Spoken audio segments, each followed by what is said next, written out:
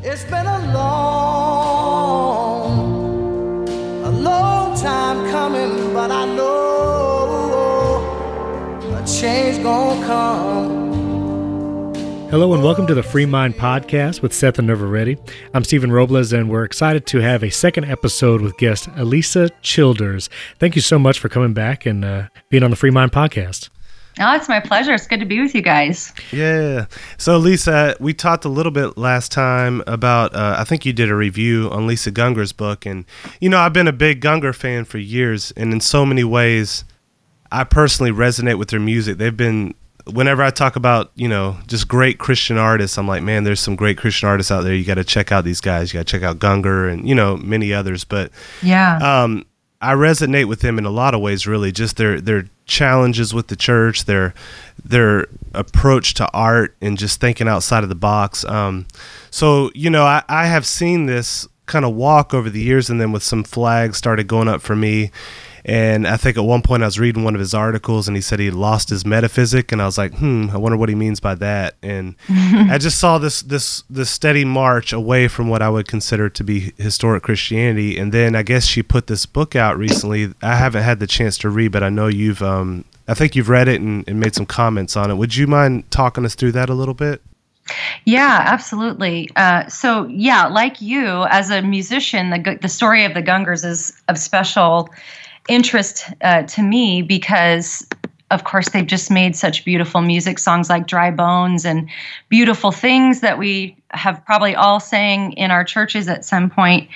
So there has been a bit of an evolution with them. So a few years ago, they kind of made headlines in the evangelical world. They got a lot of evangelical side eye for revealing in a blog post that it was Michael Gungor who revealed he no longer believes in Bible stories like a literal Adam and Eve or Noah's Ark, and even compared believing in those things to believing in Santa Claus. And so there was just a ton of press, and I think their record sales even took a hit.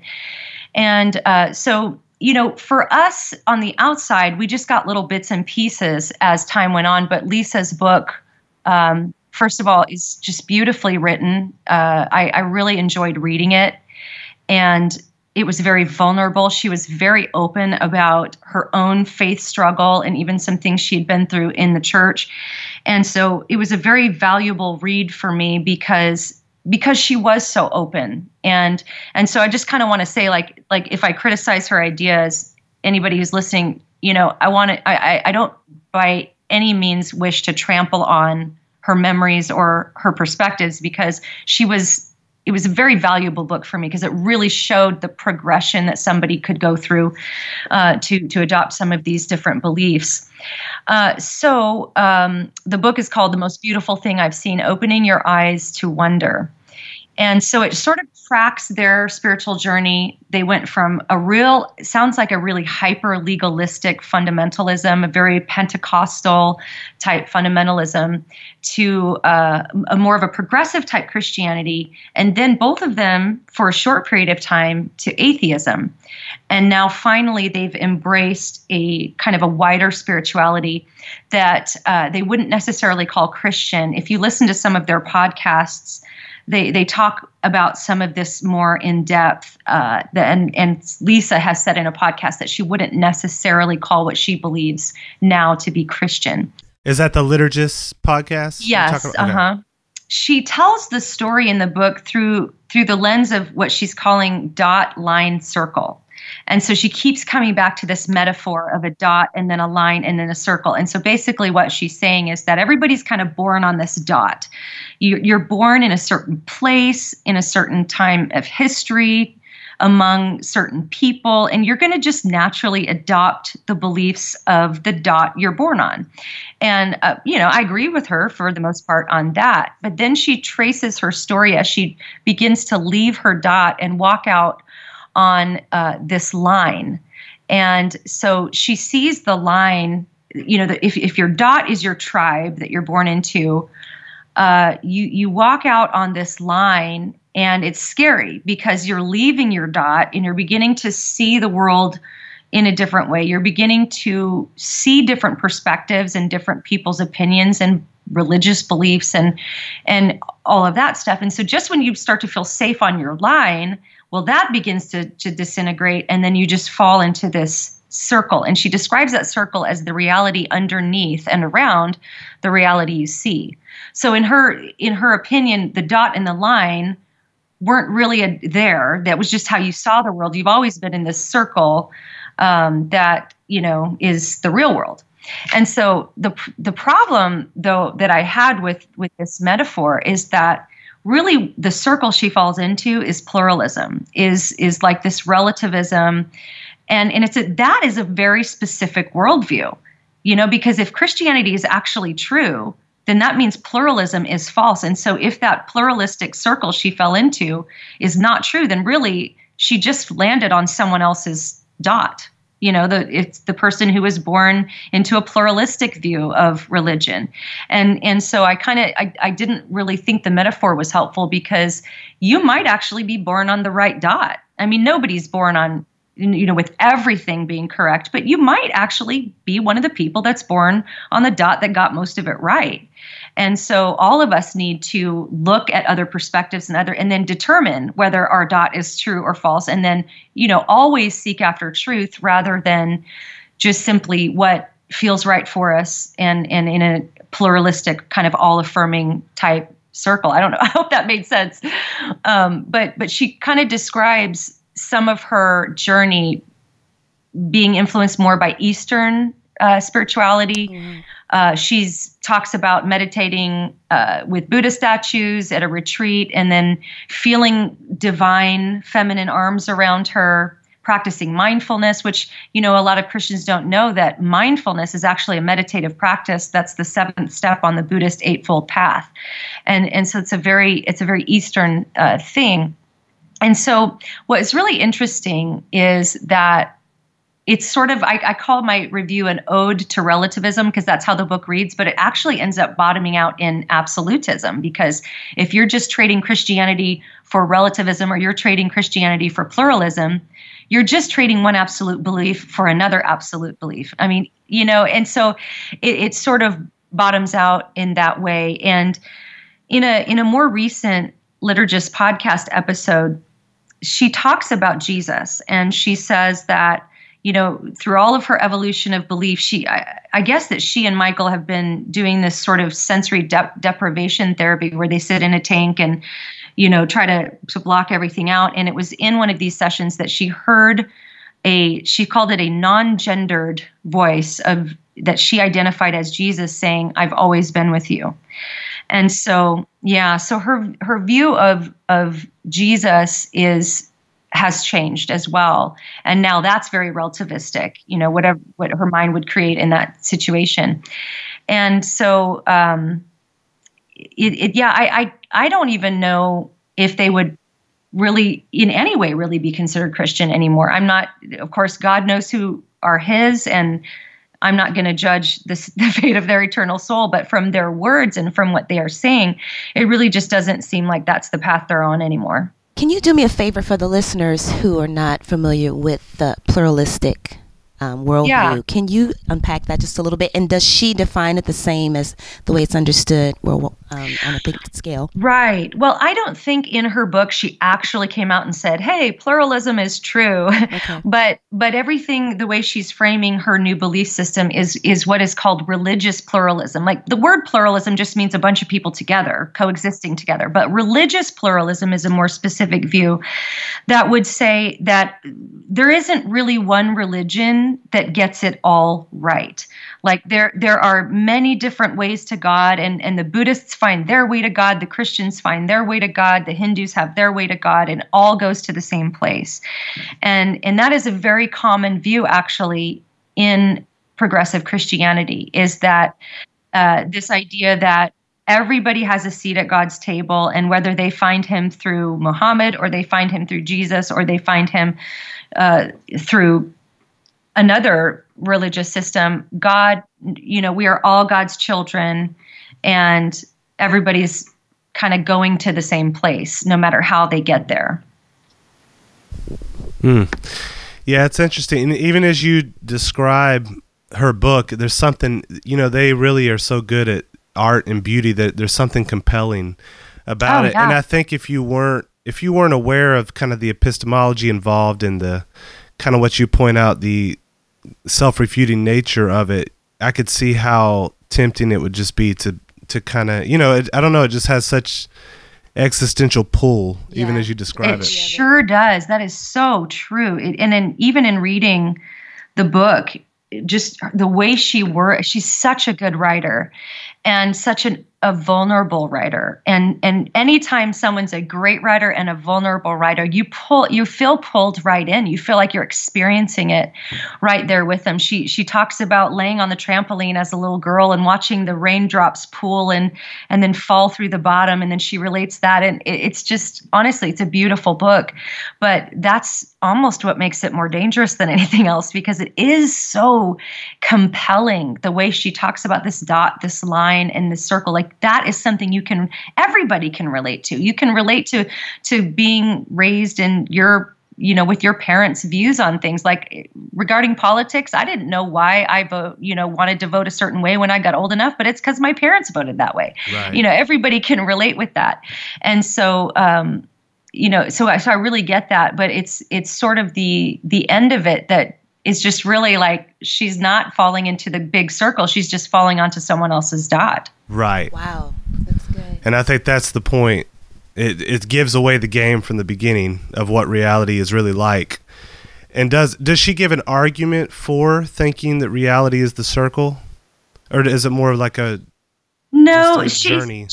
It's a journey. And that's the thing too, that probably is worth mentioning when we talk about progressive Christianity, is that there is definitely a side of progressive Christianity that's, really intellectual and rooted in scholarship and things like that. But a lot of it is just anecdotal. It's your experience and what you think about things. And there's not really a call to defend what you believe, but just you believe it, and so we affirm it because we affirm you.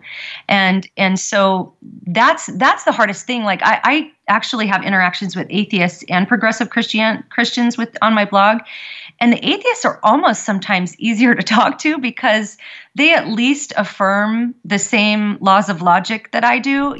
Like, you can point out logical fallacies, but sometimes with progressive Christians, that's not even the right approach, because a lot of times they're reacting from abuse they've experienced or some kind of a really legalistic cult-like mentality they grew up in, and they don't really care about your logical fallacy at that point, and you can understand that.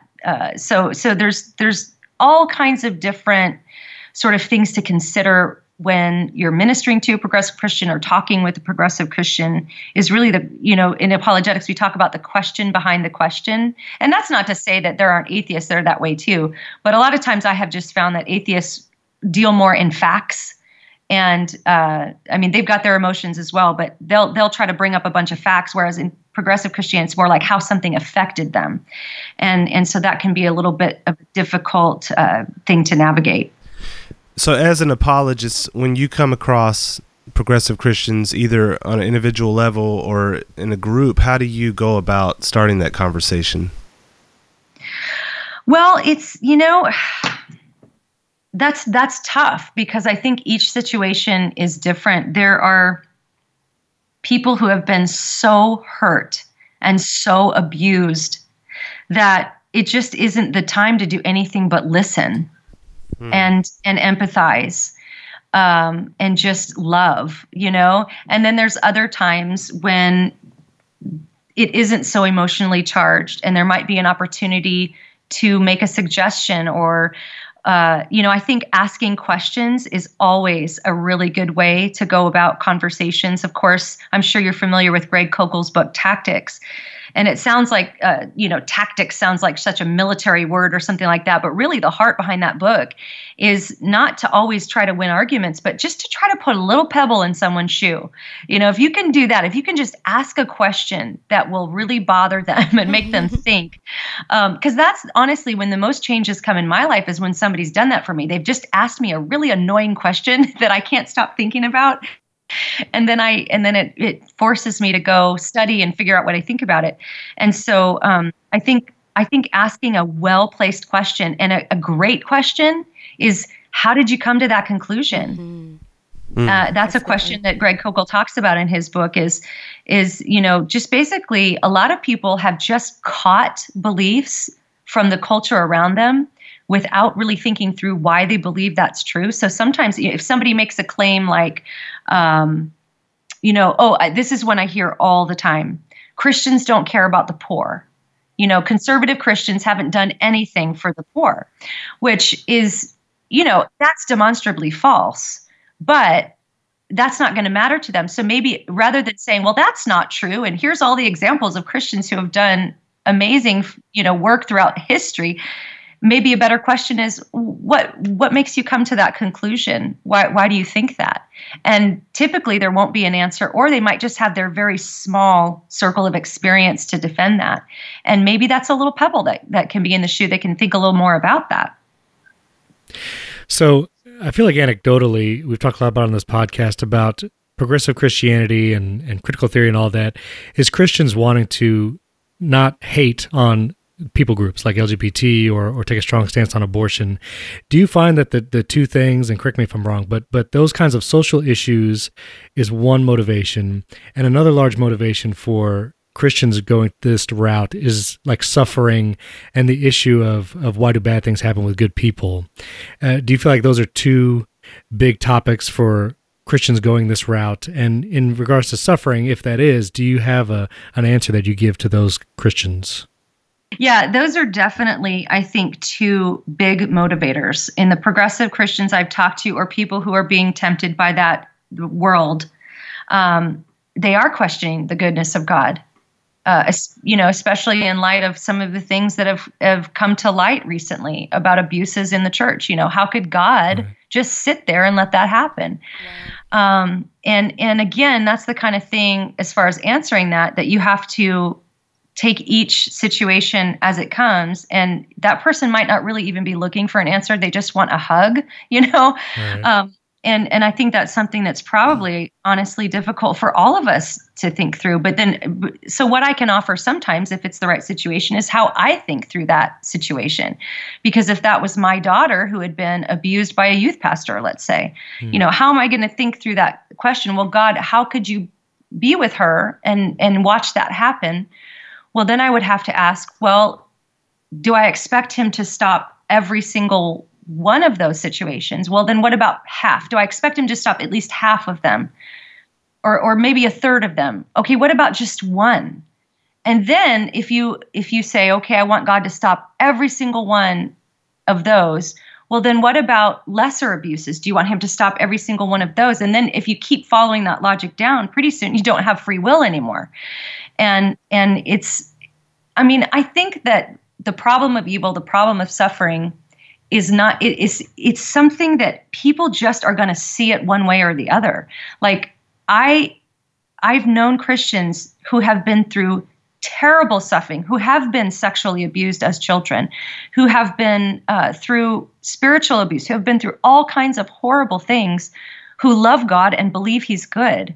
And then I know others that have been through similar things and they struggle with his goodness.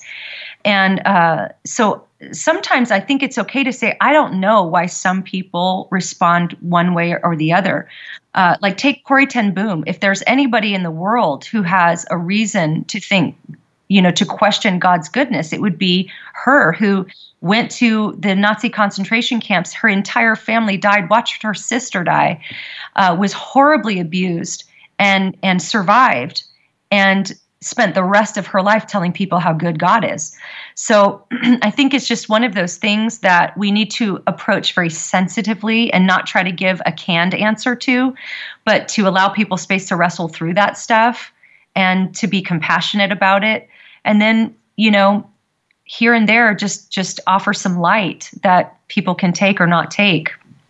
That's so good. And let me just take this moment to compliment listening to a few of your podcasts. I think that's something you do so well. Even as you critique an article or a book by another author, you've just led with just such grace and truth.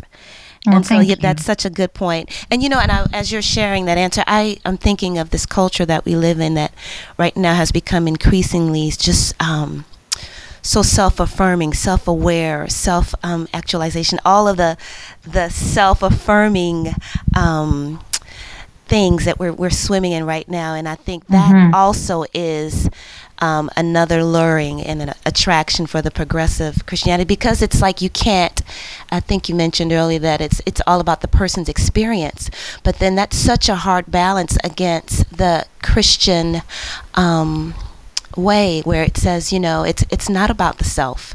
It's not, it's about self-denial. It's about you taking your life into the kingdom. And so how do you kind of come across conversations that way when people, you mentioned that people are hurting and people are, there's a lot of suffering, but even those who aren't suffering, who are just attracted to the progressive Christianity, is it a turnoff? Is Christianity a turnoff because it does require a lot of denial, self-denial? Yeah, and that actually really hits at a core question, or I shouldn't, it's not really a question, but a core difference between historic Christians and progressive Christians is, generally speaking. Now, again, I always try to qualify what I say with terms like generally speaking, because you're going to find progressive Christians who would consider themselves progressive, who still believe that Jesus died on the cross for their sins. But generally speaking, progressive Christians don't believe that we, in the doctrine of original sin, that we were all born with a sin nature. And so, in fact, there were progressive sermon series and even books that talk about original goodness, not original sin. And so if you start with that foundation, you can see why a progressive Christian would think your idea of self-denial, and, they think that's just nuts. Why do you all think you're so bad? You're beautiful. God made you and called you good. You're affirmed. You're beautiful. That was kind of the one of the foundations of Nadia Bolz-Weber's book on sexuality. Stop feeling ashamed. You are already holy, she says. You're already good in God's eyes. And so it's sort of this complete 180 from what Christians have historically believed about human nature. And so it just doesn't even compute for most progressive Christians, because they don't see us as inherently evil, as depraved people in need of a savior to cleanse us from our sin. They would actually, there have been blog posts written by progressive Christian pastors saying that if you teach that to children, it's psychologically damaging. And so, it's a tough message, but I think something kind of switched for me about last September. I wrote a post. It was a critique of a book that I did not even realize how wildly popular this book was, but it's Rachel Hollis' Girl, Wash Your Face. And I had seen it in Costco. That's about all I knew about it. And so I read the book and I reviewed it, and it went viral. And it's actually that post is the reason I ended up with a book deal, and I'm writing a book right now. So I'm very thankful for the reaction to that post, but the reaction was tremendous, and it was split in half. There was nobody who was neutral about this review. And in the review, I talk about how her message is to affirm yourself, and the Bible says to deny yourself, basically, and then talked about the gospel. And I realized when I received I have now a folder on my computer that I put all my hate mail in, and then I have and then I have the good. But it was amazing how split the reaction was. There was no neutral reaction. I either got emails where people were weeping with thanks for being such a balm to their soul, to being called, curse words, and people literally cussing me out in email for being judgmental and a horrible Christian, and maybe one day I'll really find God. I mean, it was crazy, the reaction. And I realized this is exactly what the Bible says. This is exactly how it says people react to the gospel. Paul said, to some, it's the stench of death, and to some, it's the fragrance of life. And so I realized in that moment, I think before that, I had been trying to change people's minds. Like, no, it's actually beautiful that God saved us from our sin. And I think I'm at the point where I realize now that message is going to be the fragrance of life to some, and it's going to be the stench of death to others. And our job is to give the message in the most persuasive and charitable and loving way we can, but to speak the message. And to some people, it's going to stink. and to other people, it's going to be beautiful. And the only difference between those two groups of people, and I was talking with a friend about this yesterday, is I either think I'm a sinner or I don't. And that's what it all comes down to. Because if I know that I'm a sinner, then I know I need a savior, and then I will always be in awe of grace.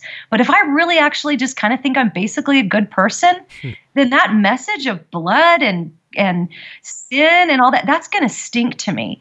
And so, I didn't mean to get off on a sermon there. No, that's great. It's so what good. it comes down to is, am I a sinner or am I not? And I will tell you both right now, I am a sinner. I know that I'm a sinner. I know what the things that I've done.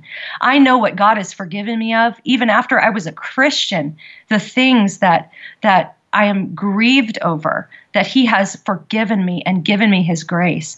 And that's honestly, I think, what it all comes down to. Wow. So good. Yeah, that's really good. I think we touched on that last week too, a little bit, where we said, the good news can't really be understood except for in light of the bad news. Right. That's right. That's right. So good. And I think this modern progressive movement, Christian movement, and just in general, our culture, it's getting more and more hard to preach the bad news. And Yes, sin is really not a is. category, all that kind of stuff. Yeah, because all of the messages around us are follow your heart. Your heart is good, so follow it. Yeah. Follow your dreams. Your dreams are good, so follow them. You're good. You're awesome. You're beautiful. Believe in yourself. Self-love. All of this stuff. So we've been so inundated with this message that we are just adorable to God. And it's really hard to help people in this culture. And that's where we rely on the Holy Spirit to bring that conviction to each heart. Yeah. But do what we can to give the message and not hold back from speaking it in its full truth. Wow. Well, couple questions. One here, have you had any experience of people that were identifying as progressive Christians who have come back to the historic faith through either something, your ministry, or just people you're aware of that have been helped to come back to that process? And if so, what was that like for them? I don't know many, to be honest with you. I have had a couple of emails from people who said that the first kind of Christianity they encountered was progressive Christianity. Somebody had given them a Rob Bell book, and that was the door toward Christianity that they took. And then they, after starting that journey, they discovered Orthodox Christianity and rejected that progressive Christianity. But more often than not, and I think this can be shown through a lot of, there's the Airing of Grief podcast, the Ex-Evangelicals, there's all kinds of platforms where people are airing these kinds of stories. But I think that if progressive Christians are going in any direction, they're not generally coming back to an Orthodox faith, but they're heading more toward atheism. And there are a lot of people who will say, in fact, after I wrote this post for the Gospel Coalition about similarities in belief between them, I got emails and comments from several atheists saying that's exactly my journey. I did go through a progressive type of Christianity before going all the way to atheism. And that's the journey of, famously skeptical New Testament scholar Bart Ehrman. He went through a phase of progressive Christianity before he went to atheism. And same with Bart Campolo, son of the speaker Tony Campolo. He went through a very liberal progressive phase before finally just affirming secular humanism. And he would even say that's actually the more honest thing, because if you're going to start changing all of these core doctrines, you might as well just call it what it is. And that's his argument. And I think there's some merit to it. Wow. It does become a bit of a slippery slope, doesn't it? Once you get rid of the biblical authority, it's like standing on the side of a hill on a slip and slide. Exactly. Yeah. So in your view, what do you think the best approach is? And I know we talked a little bit about this in the last episode, but how do we help people prepare them so they're not kind of taken in by this movement? Well, before we go there, do you feel like this is a mass movement? Is it growing in numbers, or is it something we can say kind of optimistically, it's not really affecting the church that much, or is this really having a major impact? Well, that's an interesting question. I think it's having a major impact. I'm seeing conservative, otherwise, I hate to use the word conservative because that can mean different things to different people. So I'll try to stick with historic or Orthodox Christianity. But I'm seeing these ideas everywhere. People send me emails about their otherwise Orthodox historic churches that are brought this teacher in or something like that. And I think it's hugely influential. It's influential in the music business, as we all know. Yeah. And I'm seeing it really impacting, although statistics are showing the more liberal mainline denominations decreasing in popularity. So I don't know quite what to make of all of that, except that I can just see it happening before my eyes. And I'm watching friends get swept up in this. I'm seeing teachers get swept up in this, well-known Christian teachers, and not having the discernment to be able to see those ideas and pick them apart and say, hey, we're going to take a stand against this. To that answer, I don't know if you saw the news about the Methodist General Conference where they voted. I did. And yes. There's some very large churches in the Methodist denomination now considering breaking off from Methodism to form their own thing that affirms LGBT. Do you see that as kind of the same thing, a progressive Christianity eking into those more mainline denominations? And is that a problem for them too? Yeah, a lot of progressive Christians do attend those mainline denominations now. Rachel Held Evans became Episcopalian, and so you do see a lot of progressives just being honest and saying, hey, I'm not an evangelical anymore, which I think is good. I think people should be really honest about where they're at and what they believe. So yeah, I don't quite know what to make of the statistics saying those mainlines are decreasing, because it seems like the progressives are filling the pews there and even forming their own churches and things like that. But I definitely don't think it's going anywhere. And I think it is massively influential. I feel pretty safe to say that obviously these books wouldn't be written and continue to be written if they weren't selling. And just going on Facebook, I can see the influence of these ideas all over the place. So I think it's something that Christians need. We can't be ostriches and hide our heads in the sand. We have to face this and know that it is happening. In your dealings with those who are being attracted to progressive Christianity, is it all across the board demographically, age-wise, or culture? What are you sensing in your interaction? Well, I will be bold here and say that I think going back to the German scholars in the late 1800s, early 1900s, it's a largely affluent and white idea. Okay. And this is something I kind of defended in one of my blog posts where I reviewed Rachel Held Evans's book, because she always makes these points that, it's the old white guys that are the problem. This is who we are all listening to, and that's why we're all here. But if you go anywhere in the world, I know missionaries that go all over the world, and they will tell you that these churches all over the world are fighting against progressive Christianity. They would not accept this doctrine. They get the gospel. And in fact, I'm actually looking on my blog because I want to find this quote that I have from Tim Keller, who talks about, pastoring in a rich area of New York. Okay. And it's really in the more rich and affluent areas that people adopt more progressive theology. So he says it's found in the center of the privileged classes. But when he goes to the inner city churches, and I've had some experience working in inner city churches too, where the oppressed and marginalized actually are, he says it's a more supernatural Christianity. They talk about the blood, they talk about miracles, they talk about the resurrection. And I have a friend who is a missionary, and he goes all over. I'm trying to find where he goes. Well, I didn't write it down, but he goes into these places that not a lot of people can even go. And he says the Christians there would absolutely reject this gospel. It has nothing for them. And so, yeah, and there's actually a book by a scholar named David Young I think it just came out. I got to review it before it came out, but he makes a whole case about how all of this liberal theology that influences the progressive church is really largely affluent, white based.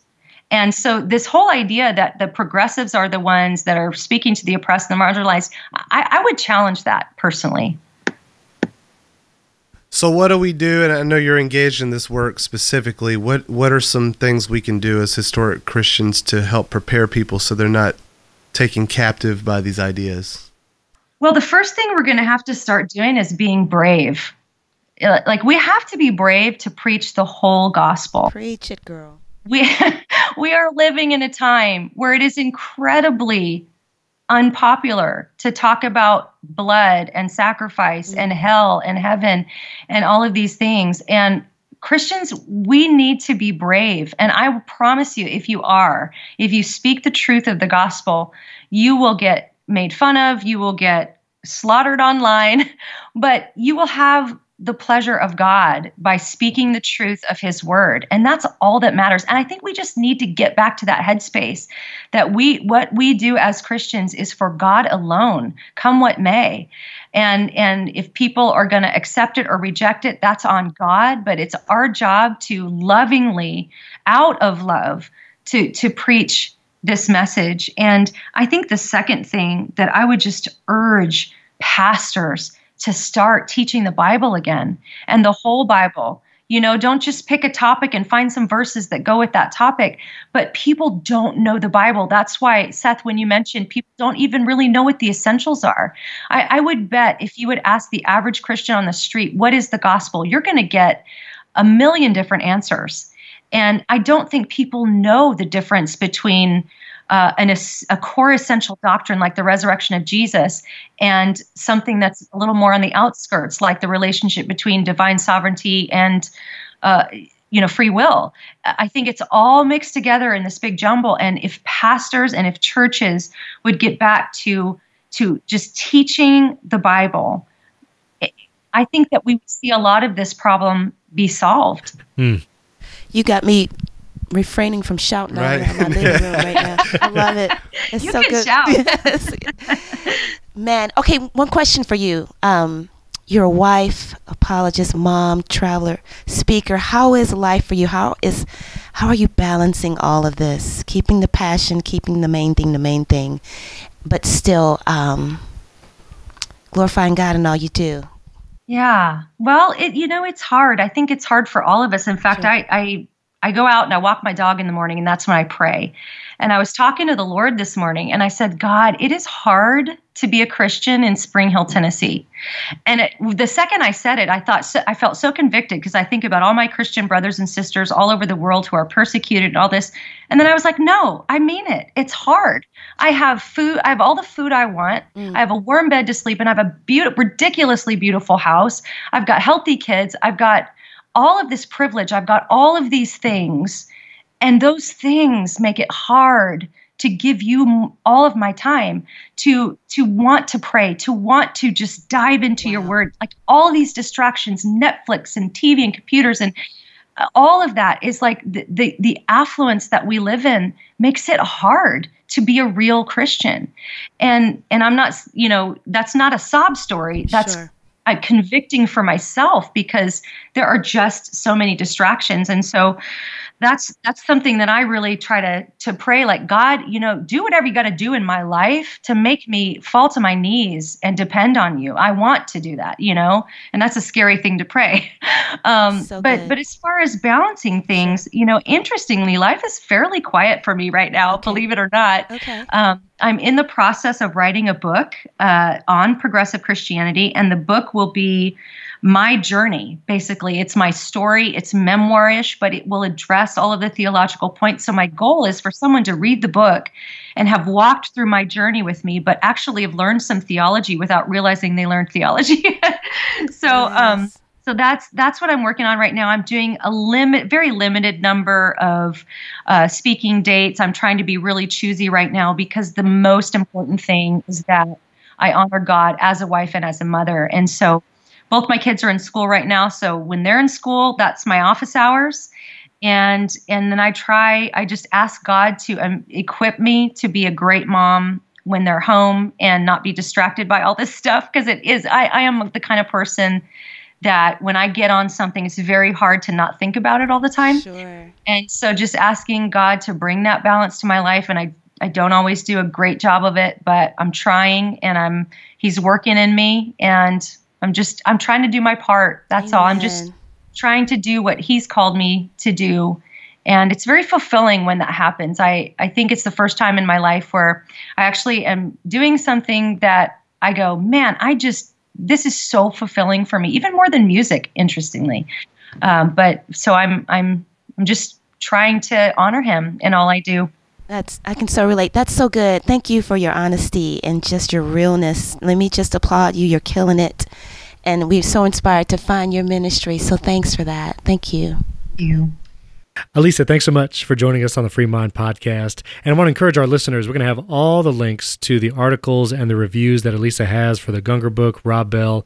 They're all going to be in the show notes. And we encourage you to go to AlisaChilders.com. That link will also be in the show notes. And you can read her articles there, listen to her podcast, and again, look for that upcoming book. Again, thank you, Alisa, for joining us, and we hope to see you again soon.